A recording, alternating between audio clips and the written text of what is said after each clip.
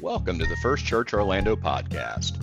Here you will find recordings of weekly sermons, devotions, interviews, and seminar recordings from the First United Methodist Church of Orlando. For more information about First Church Orlando, please visit our website at firstchurchorlando.org or follow us on Facebook, Instagram, and Twitter. Now, enjoy the podcast.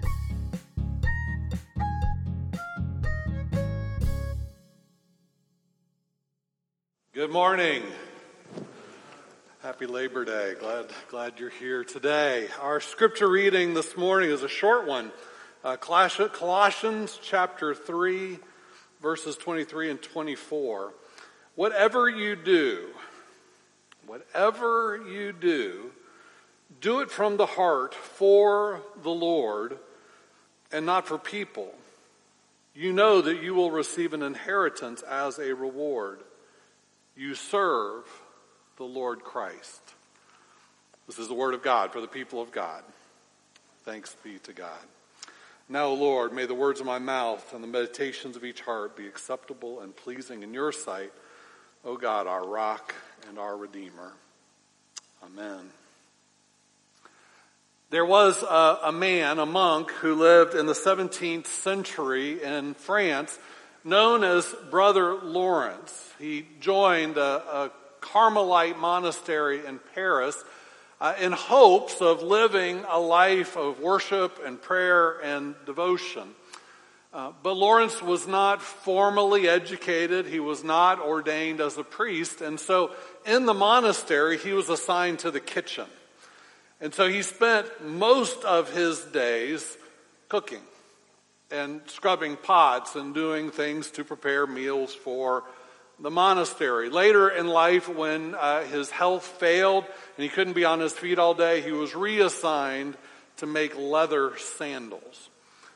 But Brother Lawrence was a particularly devout man.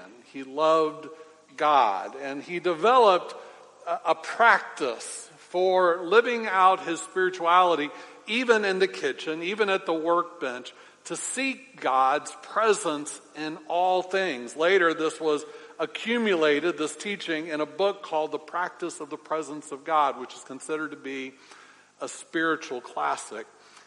Brother Lawrence, in time, came to believe that he could experience God just as much doing menial tasks as he could in worship or in more formal times of prayer. In fact, over time, he felt he could experience God more doing those just kind of ordinary tasks of his job.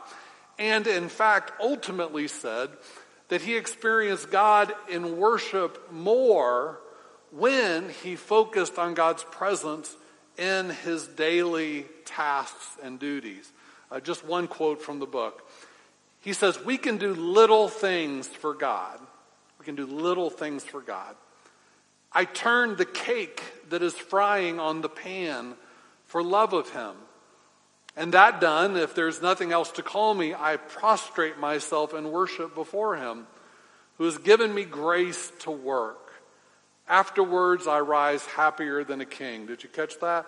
That he'd fry a pancake, and when the pancakes were done, he'd position himself in a prostrate position to worship God, and God was present in both things. He frequently taught, our only business in this life, whatever the business is that you are employed to do, our only business in this life is to please God.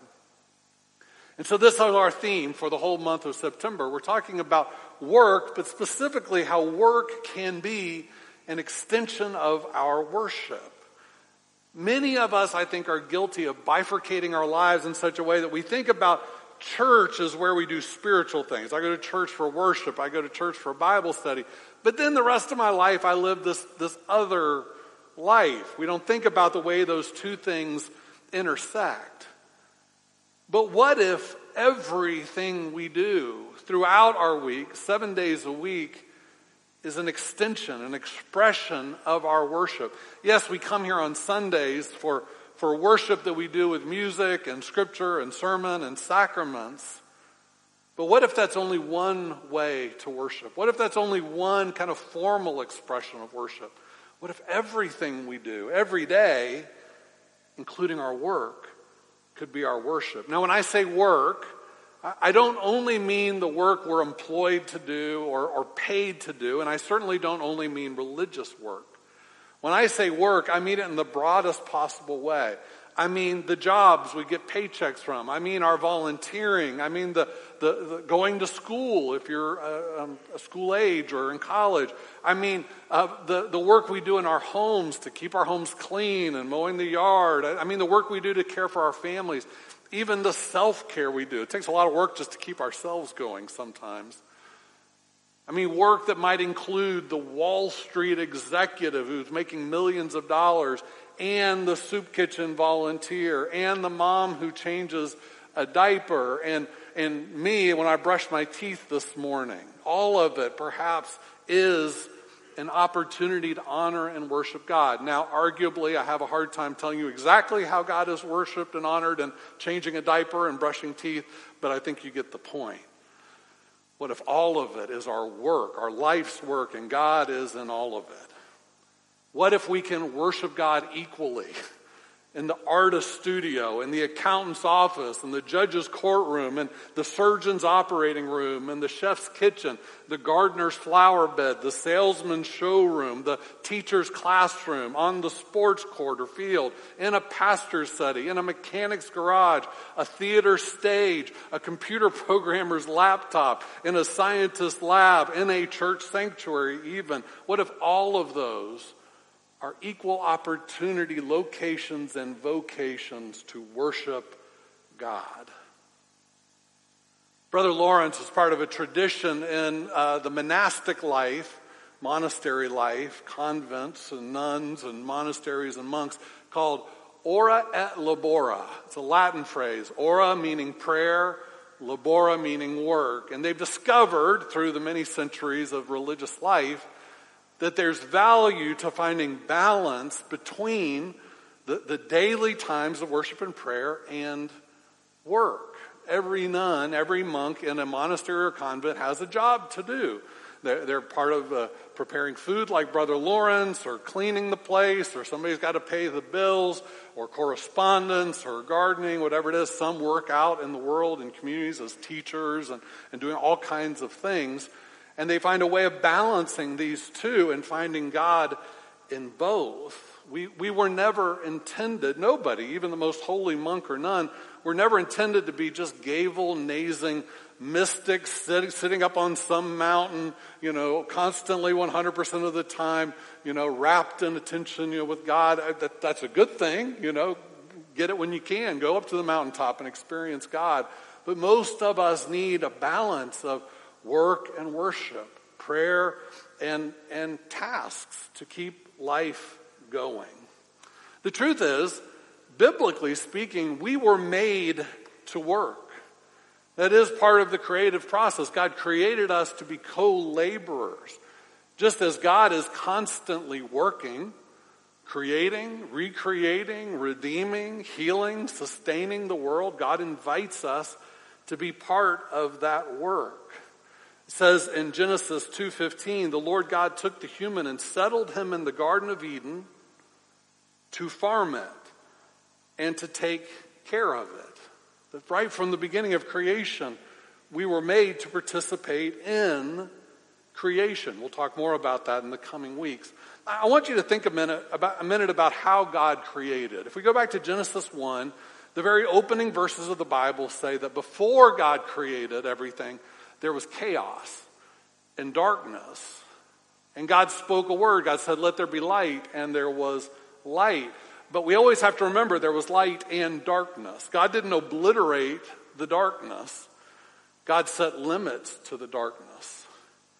God created a space of light where there could be life and flourishing. But the darkness was always, the chaos was always at the margins.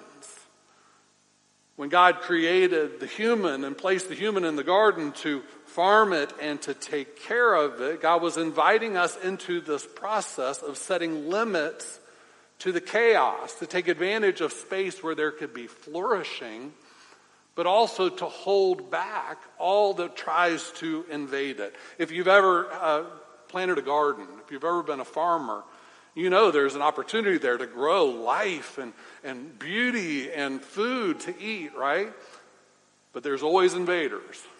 There's always weeds to be pulled, right? There's always fungus and insects and birds. You got to put up a scarecrow. There's always darkness encroaching. That's part of the work. How do we flourish where there is a place for light? And how do we hold back the chaos that wants to push in? Lisa Sharon Harper writes, when humanity does not fulfill its call to steward creation, the untamed wilderness takes over. Isn't that why scientists work so hard to create a COVID vaccine, right? To tame and end a pandemic. Isn't that why we have accountants who create budgets? To tame overspending so we can avoid bankruptcy. Isn't that why we have government? To tame lawlessness. Isn't that why we just sent troops over to Afghanistan to create a safe place to evacuate innocent people, hold back chaos? Isn't that why we just sent first responders into the Gulf and up into the Northeast to bring order out of chaos, helping people who are suffering because of the after effects of Hurricane Ida? Isn't that why engineers went in to rebuild the levees after Hurricane Katrina, to hold back floodwaters in future storms like Hurricane Ida? Isn't that why we come here to worship? To have a time, a safe place where we can tame and push back discouragement and false messages and myriad temptations that bombard us in our daily lives. It's saying, darkness, you can come no further. We need a place to flourish and grow. This is the ongoing work of creation. It's the invitation to be part of God's ongoing farming and tending and stewarding the created order. I want to just take a moment to also point out, in biblical times, there was a direct connection between one's labor and one's worship. The primary expression of worship in biblical times was animal sacrifice. Well, where did the animal come from? It came from my flock. I raised it. It was the fruit, the flourishing of my work, and I bring it as my worship to the priest, to God. There was a direct connection. Sometimes I don't know if we see that connection in the same way today. Yes, we give an offering, and it's probably comes from our paycheck. But sometimes I think we forget that there's meant to be this deeper connection between work and worship. What if how we do our work, how we approach our work, is our primary form of worship? What if it's about the morals and the ethicals we practice in the workplace? What if it's the quality and the excellence of the work we do? What if it's employing just employment practices that are fair to everyone? What if it's being more prayerful in our business decisions? What if it's caring through our work for the needs of others and the world at large? What if it's practicing those Methodist principles to do no harm and to do all the good you can, even in the workplace? What if we viewed our coworkers, our employees, our clients as children of God? What if we temper profit making, which is important, with fair wages and fair prices and quality workmanship? What if our work increases beauty in the world?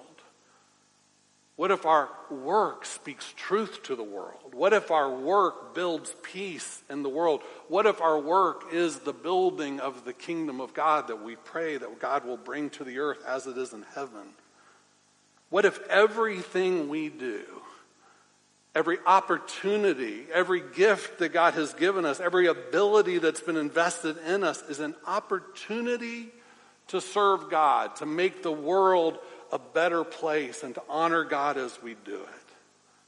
That could include a well-written paper for your class. That it could include making a delicious meal for someone. It could include a fair trial for someone who has committed a crime and they're going to be treated fairly. It's practicing just laws as a society. Compassionate care for the hurting.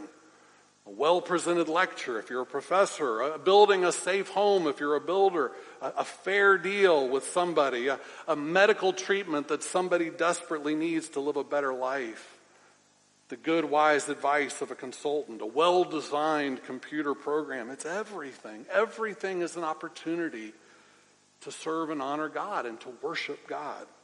Martin Luther, the church reformer, once said, the Christian shoemaker, the cobbler, the shoemaker, does his duty not by putting little crosses on his shoes, decorating them with little crosses, but by making good shoes, because God is interested in good craftsmanship. So our verse today was Colossians 3:23. Whatever you do, do it from the heart for the Lord and not for people. Now that's wise advice, but I have to admit that this is a little bit of a problematic passage. In this passage, Paul is talking to slaves. He's telling slaves, whatever you do it from the heart for the Lord and not for people. He's implying, don't just do it for the person who you are enslaved to, your master. Do it for God, who is your true master. Now, I need to say, Paul is not endorsing slavery here. It was just a fact of life in biblical times. And I need to also say that slavery in biblical times was very different than the experience of slavery in the United States. Oftentimes it was mutually beneficial in biblical times for the slave, who might be indebted to the person who is their master until they could work off that debt. Regardless, Paul is not endorsing slavery here. He's simply acknowledging that you as a slave might be a Christian and your master might not be, but your work for your master, your earthly master, matters, because ultimately all of our work is for God. He echoes this in 1 Corinthians 10:31, where he's talking to slaves and masters and all of us. Whatever you do, you should do it all for God's glory. Whatever you do, you should do it all for God's glory. That means that whatever your work is, whomever you work for, whatever the purpose of your work might be, however well you're paid for it or not, do it for God. Because God's the one we serve. And that all work, if we approach it from the right spiritual perspective and intent, is an act of worship. The founder of Methodism, John Wesley, once said, be always employed. He doesn't mean always have a paid job. He means always have a task to do. Be always employed. Lose no shred of time. Gather up the fragments that nothing be lost. And whatsoever thy hand findeth to do it with thy might. I'm a huge fan of Dr. Martin Luther King. I find his writings, his teachings, his example very inspiring. I especially appreciate him as a preacher and as a speaker. And my favorite speech that he ever gave, he gave to a group of 8th graders. It was called Be the Best. I'm not going to share all of it. I may have shared some of this before, but I want to end just with this quote from Dr. King to a group of 8th graders. He says, when you discover what you will be in your life, set out to do it as if God Almighty called you at this particular moment in history to do it. Don't just set out to do a good job. Set out to do such a good job that the living, the dead, or the unborn couldn't do it any better. If it falls your lot to be a street sweeper, sweep streets to the glory of God. Sweep streets like Michelangelo painted pictures. Sweep streets like Beethoven composed music. Sweep streets like Leontine Price sings before the Metropolitan Opera. Sweep streets like Shakespeare wrote poetry. Sweep streets so well that the host of heaven and earth will have to pause and say, here lived a great street sweeper who swept his job well. Friends, what's your work? And what's your worship? Let's pray. And so, God, may all of the tasks that you call us to in this life, big and small, some that get noticed and many that do not, some we get paid for and most we do not, may they all be an extension of your good work in this world. May we honor you and serve you in all that we do. We pray this in Jesus' name. Amen.